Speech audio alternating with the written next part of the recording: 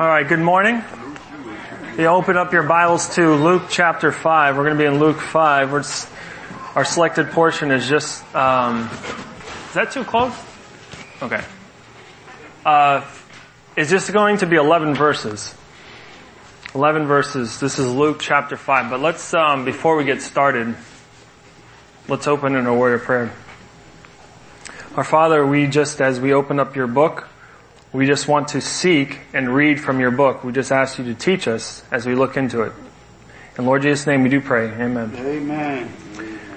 Okay, before we jump into this section, I just wanted to also make mention, you probably have noticed and have asked me, there's somebody missing. Two-thirds of your family is missing. And that is correct. Yeah, Wency and Milo are not here. They went down to the Dominican Republic to go visit her family, right? And that is the nature of this relationship, right? Is that they're over there, I'm here. She has decided at this time, we have both decided that the Lord has here in South Florida. So they do, as we can, we go down there to visit so especially that the grandparents can see Milo and their first grandchild. But her status at this point is a resident. Not to get too into the details, but she still needs to maintain her citizenship in another country, and that allows her to travel. But to get back in the country is her status as a resident.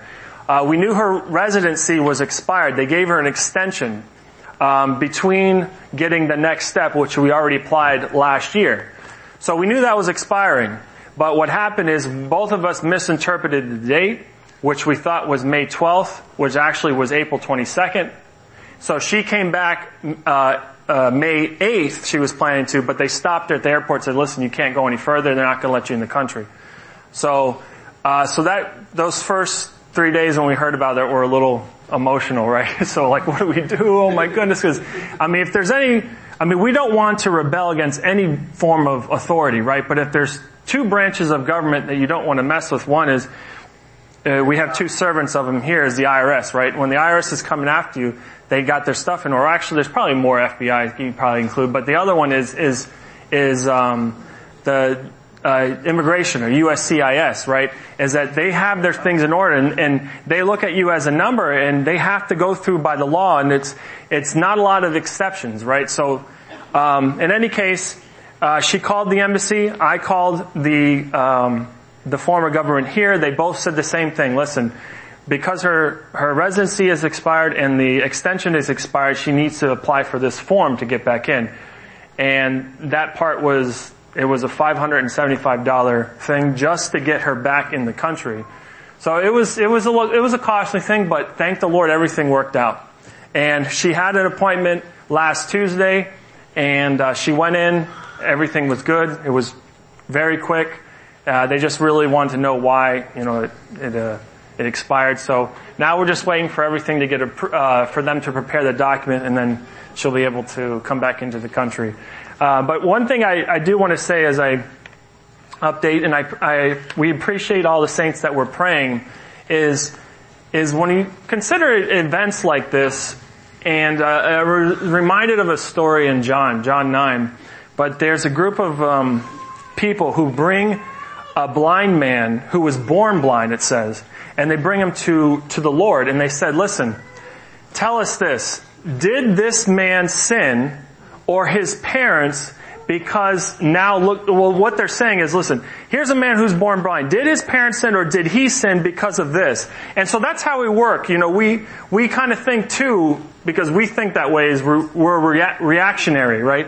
There's a cause and there's an effect. So we know God is just and he has to punish sin. So that's why this must be that, right? So they're looking at this man. Well, who did it? Now that question is a little deeper than that if you think about it, because if his parents is not the answer, it must be this person. So that person was born blind, so they didn't even have the opportunity to sin.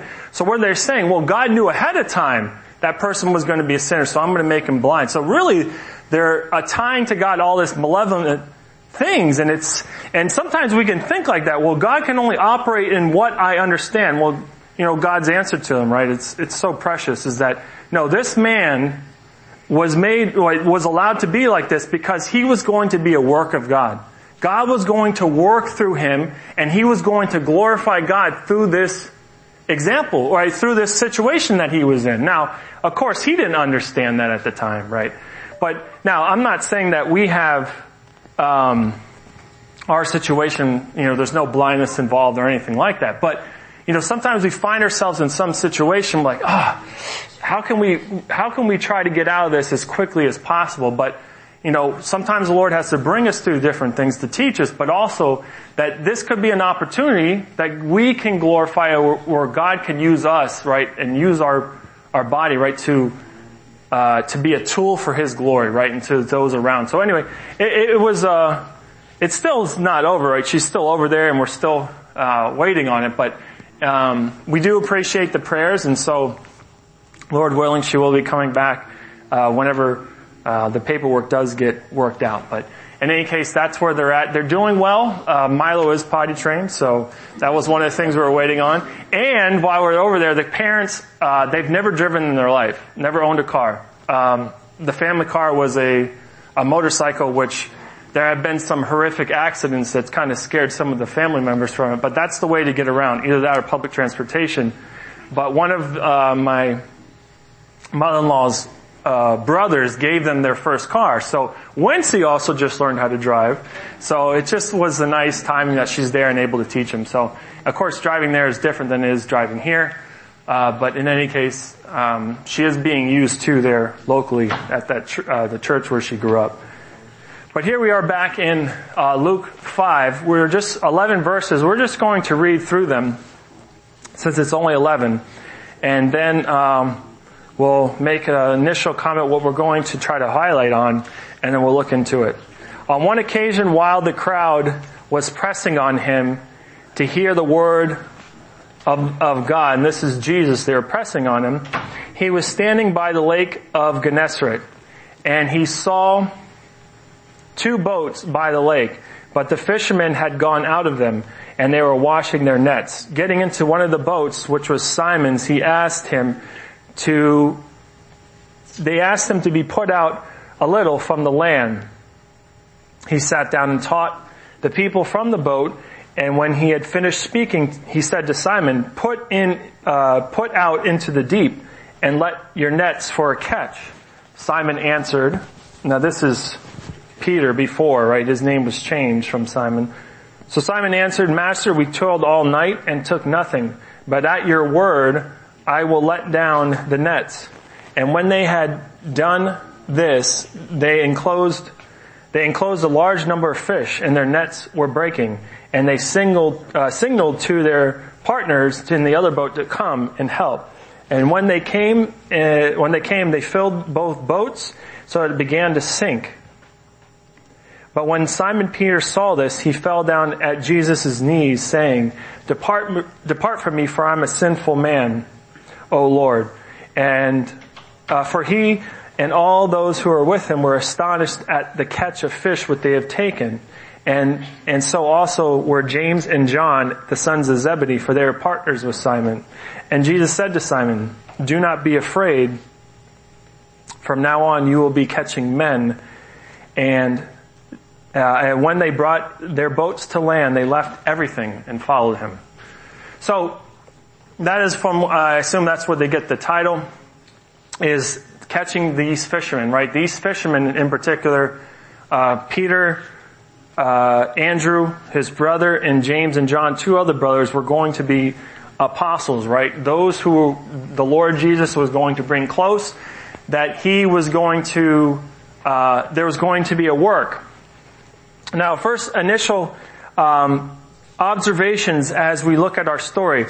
Luke is the only one that I found that uses this term, the Lake Gennesaret. Now, if you could think of if you ever looked at a picture of Israel, either on Google Maps or in some ancient map, but if you look at Israel today, right, there's on your left side, you're looking down at it, the Mediterranean Sea.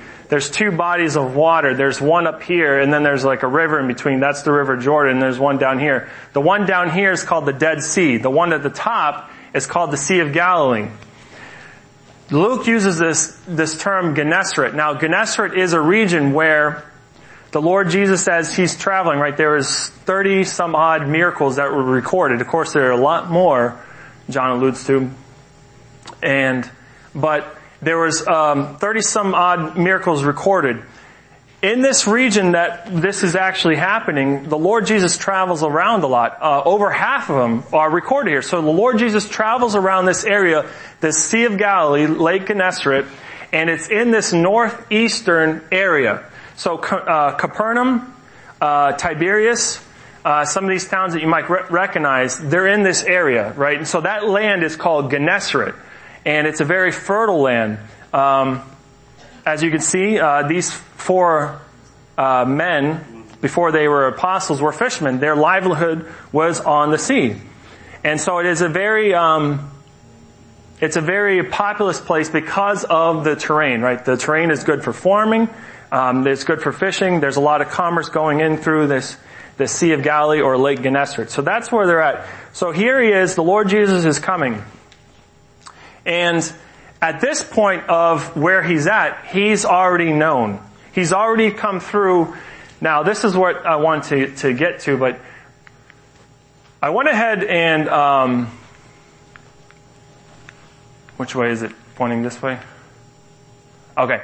So when we think about the accounts of the Gospels, right, we have 4 books that we commonly known as the Gospels. And what it is their account, right? The Spirit of God used these 4 different guys and their view of the Gospel. Now, we get this term, you probably have heard it before,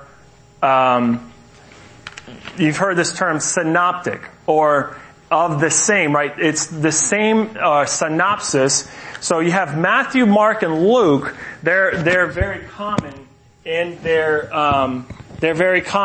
their view, and so they're considered the synoptic viewpoint of the gospel. That's Matthew, Mark, and Luke. John, indicated by that yellow, is different. This thing, I just ripped it off. John is different, but Matthew, Mark, and Luke are all they're the same in the sense that some of the stories and the words are verbatim in what they, and in the way they were, especially between Matthew and Mark. And I want to get to it in a second, but our story, there is some differences in Luke, but you can consider the synoptic gospels being Matthew, Mark, and Luke. John's a little bit different. Okay, so what they're looking at is the life of Jesus. Now, I don't want you to get too wrapped up in this. I started going down this and I thought, oh, this will be great information. And really what I tried to do is up until this point is to timeline the events up into where our story is. Now, again, the Gospels aren't necessarily written in chronological order, but because, John, I mean, we can agree the first point is before time, right? Before we even existed, God was there, right? So that John 1:1-3, we can all agree with that, I assume, right? But beyond that, there's different things that happen chronologically. Now this is, of course, there's room for improvement, there's room for correction. But what I want to look at, especially what our story is right here. Well, I have a laser pointer. Is the calling, especially of these apostles. When I came to this, I think, wow, this is great. But then, wait a second. In John 1:35 and 39, there's another story where Jesus is interacting with them. And then, if you keep going, this is the one we're looking at. Here in 5, this is the one that we're in Luke, but also Mark and Matthew record something different, and the language is a little bit different, that Jesus is there walking along the shore, He sees them cleaning their nets, and He says, follow me, and they follow Him. But this is different. This is where the crowd is pressing on, right? At this point, at this stage of Jesus' life, after the baptism of Jesus by John, it seems to be that the Spirit of God takes Jesus out into the wilderness, and then there's the temptation, right? 40 days with the devil. He comes back, and then that starts after John the Baptist's arrest. It seems to indicate that Jesus then is put back on the scene, right? And He's the forefront. and now he's taken over, right? John the Baptist has prepared the way, right? He's pointing to Jesus. After his arrest, then Jesus takes over. So at this point, this is after that. After Herod arrests John the Baptist. So he begins in Galilee, this area that we were just talking about, Gennesaret, because it's very populous. There's a lot of people that are living there. And on his way to Galilee, we have that Samaritan, he makes that detour to Samaria. But here in Capernaum, where he goes and he's talking to the crowd, this is where he again meets Peter, these apostles before they became apostles. But Peter, Andrew, his brother, James, and John. Now, I just want to highlight this is because this is the Lord is calling these individuals to follow him. And this isn't the first time, right? And it really reveals the heart of God, right? One of the things that what struck me about this passage is, the Lord, the Creator, came to do a great work. And almost it seems like it's not the very first thing, but one of the first things that he does is he brings these individuals who he's come to save. He's come to bring them back to him, to reconcile back to God, but he brings them close to him so they can do the work too with him, right? They can be his witnesses, not angels, not angelical, in heavenly bodies, and in different ways that he used to speak and interact with us, but he brings men close to him. And on top of it, we know ourselves, they were guys that were just as fickle in their emotions as we are. Right? The minute that Jesus was in trouble and he was arrested and on his way to the cross, they spread out, right? And that was even prophesied before. So he brings these guys close to him, but this is not the first interaction that he's had with Peter, especially, or Andrew, or James and John. So it seems like, from what I can tell, is that it seems that after the miracle in Cana, in John 2, they believed, they were saved. But he had multiple interactions with them. Follow me, follow me, follow me. And eventually it got through to them. Listen, what I'm doing right now with my life, it's getting in the way. It's getting in the way. I need to go after it and I need to leave everything behind. Now, am I saying that as a Christian that we need to discard everything that, that is before us, family, job? They were called to a particular purpose. But every servant, right, every Christian is called to leave behind, right? There can't be anything in the way between me and my Creator, my Redeemer. And so, this is their calling. So this is at least the second recorded time or the third, right? That the Lord Jesus Christ, in interacting with these first apostles. So really what I want to look at in the few remaining minutes as we look at this story is I want to bring out some application. We're just going to look at what does it look like to be three observations of a servant Lord. Now, these eventually would be servants of the Lord, apostles, right? But we want to look at what about us? What can we learn from this? Now again, I mean, it's so encouraging to see that God doesn't give up. Right? He's more, I've said, this has been said to me and I've said it, repeated it before, but He's far committed to my well-being, my Christian growth than even I am. Sometimes I make choices that are bad for me, but He's more committed to my health, my well-being, my Christian life than even I am. And so, He's out there, these guys, well, yeah, follow me. And maybe they were following just for a little bit, but then they went back to fishing. And then, then he makes a detour and comes back by them again. Hey, follow me. And they said, okay, maybe I'll follow you just for a little bit. Oh, well, you know what? It's dinner time. I gotta go back to my family. And then again, he's out there, follow me.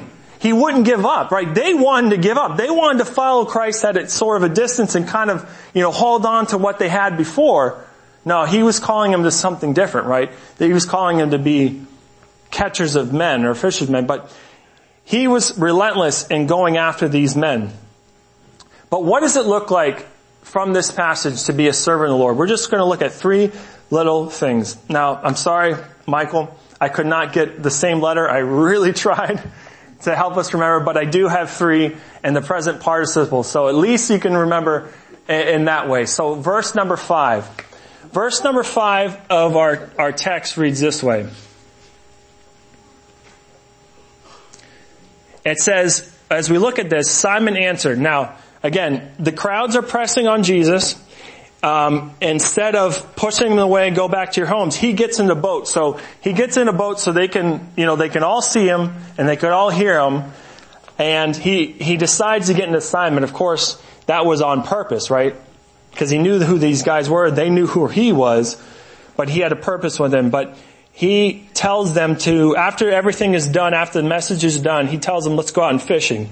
Now, look at what Simon says in 5.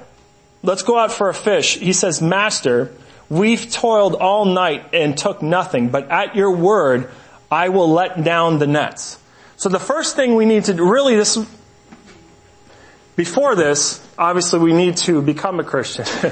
You can't be a servant of God until you are a Christian, right? And so this would be the second thing, is to yielding to his command. Now, look at what he says here. He says, we've already been out there. The fish and nature and whatever, I'm not a fisherman, so I can't pretend like, well, this is the best time to go. But obviously, I'm just taking what he knew. He says, listen, we've already been out there. We've already been toiling all night. The best time to fish is at this time, is in the middle of the night, not during the day. But you know what? If you're going to command it, I'm going to do it. And sometimes we find ourselves in that situation. Again, if God's far more committed to our Christian life and our well-being than we are, we need to trust him that he knows what he's talking about.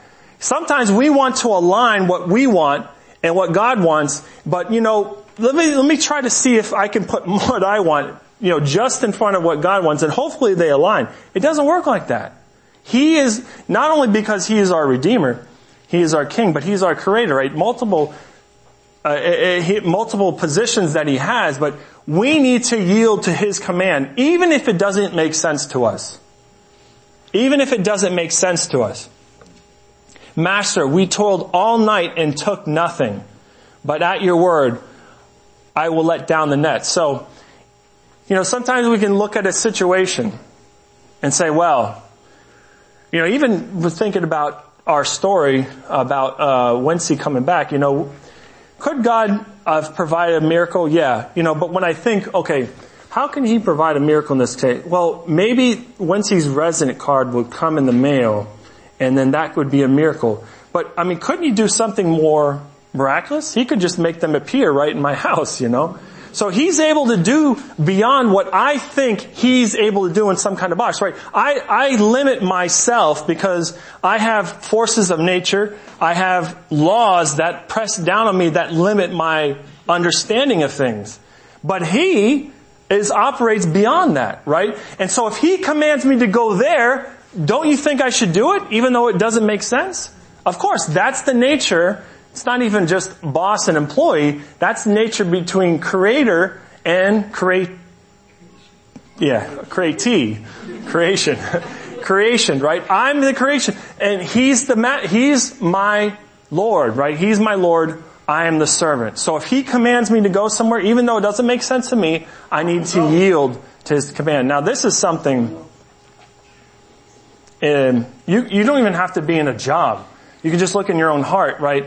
That sometimes this is something we wrestle with because the manager, right? Our manager might ask us to do something. Now, of course, he's a flawed or she's a flawed individual. But as a Christian, right, we're to yield to the authorities that God has placed over us. But they ask us to do something and I'm like, what? That doesn't make any sense. No, there's a better way. There's a more efficient way of doing it. And then we're out there fighting. And then you know what? We're doing exactly the opposite, right? That reveals our heart that we want to be the one in charge. We want to be the one to say, listen, this is what I need to do because it's best for me. Well, that's not the case, right? In the relationship between servant and Lord, right? We're working out our Lord's will and what's best for him. And I need to yield to his command. So even though it didn't make sense to Peter, he says, you know what? At your word, I'll go out. But sometimes we find ourselves, where we're not in that situation, right? Or we're acting as the Lord, even though he is Lord, and we're commanding what our life needs to be doing and we're directing it that way. Well, we need to return to the place. Look at verse 8. Returning to the place. But when Simon Peter saw it, right, they bring in the fish. It was obviously a catch that really sunk to him that this is a miracle. And it was so big that they brought in the fish that the boats began to sink. And when Peter saw this, he fell down at the knees. He fell down at Jesus' knees, saying, "Depart from me, for I am a sinful man, O Lord." The returning to the place is at Jesus' knees. There's another recorded story of another servant, and his name is Isaiah. And he had a vision, and this is in Isaiah 6. And this is after a certain king, it says, died, that he was brought up into heaven. And he gets this magnificent view of the courtroom of God, right? He sees these creatures flying about and just saying, "Holy, holy, holy is the Lord God Almighty." And then what is Isaiah's reaction to this? Woe is me. Whoa, whoa, whoa, whoa. I don't even belong here. I'm a sinful man. I have sinful lips. I can't be in this holy place. Woe is me. And then there's interaction with the seraphim, and his sin is cleansed. But what he's doing is he's calling out for mercy. Lord, have mercy on me. And this is what Peter's saying. Listen, depart from me. I can't be around this. You're too good. You're holy. Depart from me. Falling down at his knees is the place that we need to sometimes return to because we've not yielded to his command. Or we've gotten that relationship all mixed up. And we need to return to his knees and calling out for mercy. And really, right, the Lord knew, right? He's left us here for a purpose. And when you think about it, when you've gotten saved, he didn't just take you out and give you a new body. Don't have to battle with that old man.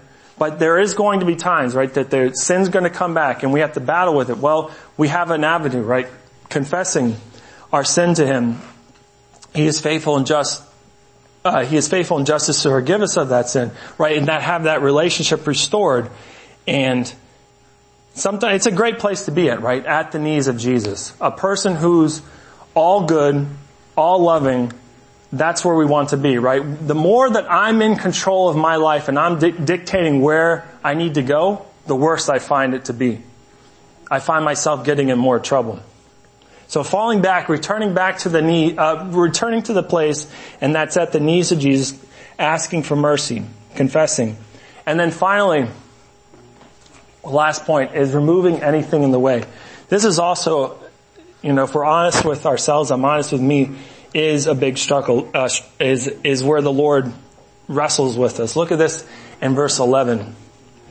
It says, and when they had brought their boats to land, so after they have the fish, they bring their boats to land, they says they left everything and followed him. Now again, I said this from the beginning.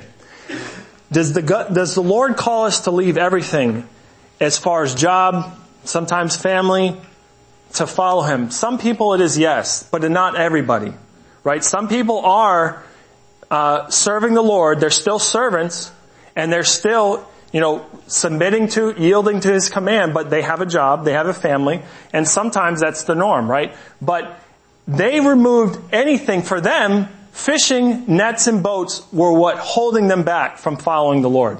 Now, on my way here, Lord used it as a little bit of rebuke, but I'm on my way here. Of course, we know the weather, it's all raining. But sometimes you're going here, you see people exercising, that's nice. But it was raining really hard. And I've never seen this many. 4 people on the way here at different places out there running. Now I'm thinking, wow, that's great. They're pretty dedicated. But you know what it said to my heart? If I want to do something, I will make the time to do it. So, sometimes we like to use that excuse, me too, including, well, I just don't got the time for it. Well, maybe, I just, where am I going to fit that in? If I really want to do it, I will make the time, right? As individuals. Now, when we're talking about the Christian life, of course, it's the Holy Spirit that's working through us. But I need to yield to him. I need to allow him to work, right? And sometimes what's hindering it is because I like to hold those nets on the way serving the Lord. I like to hold those things that are dragging me and holding me down, right? And still with the same time. Now, the Lord also talks about this. He says that this is in Luke 9, I believe, is that there are those who are unfit for the kingdom of heaven. You know what this says? He says the description, those who put their hand to the plow and are looking back at the same time. And there was a cost to follow God, right? There was a cost. And sometimes we like to do that. We like to drag. Sometimes it's pleasures. Sometimes it's what we do in our free time. Well, Lord, we just had it was fitting just a few weekends ago, right? An encouragement about our relationship, really. And all of this could be summed up in that.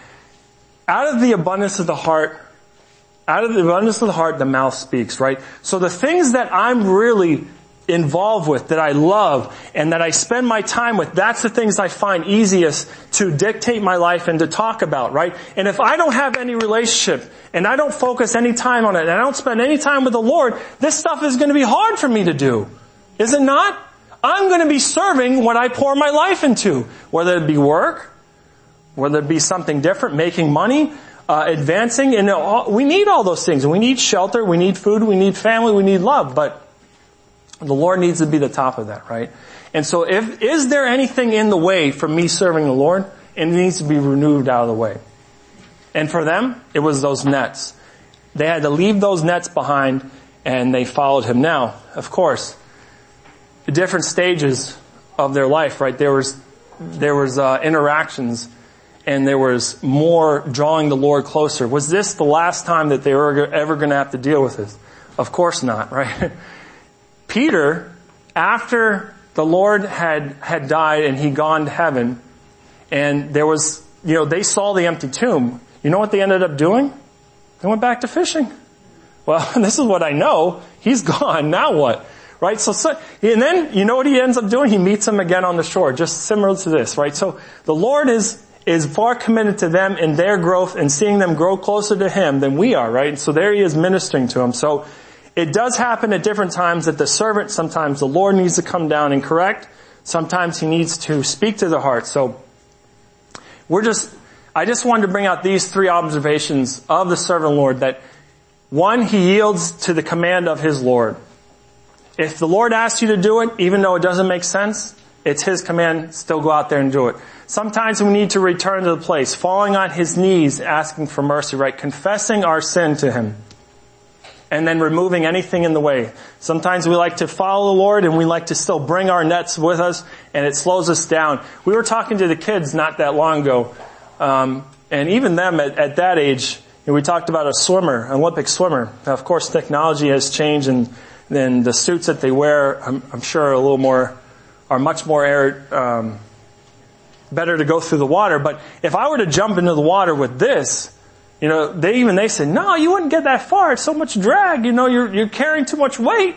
And that's exactly how sometimes we like to follow the Lord, right? We like to carry the weights of this world and still try to follow him and looking before. But really, right, the Lord tells us you can't serve two masters. And even though we don't say it with our own mouth, but our hearts are doing it. We say, yes, we want to follow the Lord, but yet there's something else that we just want to drag along with us, right? Or we want to go after.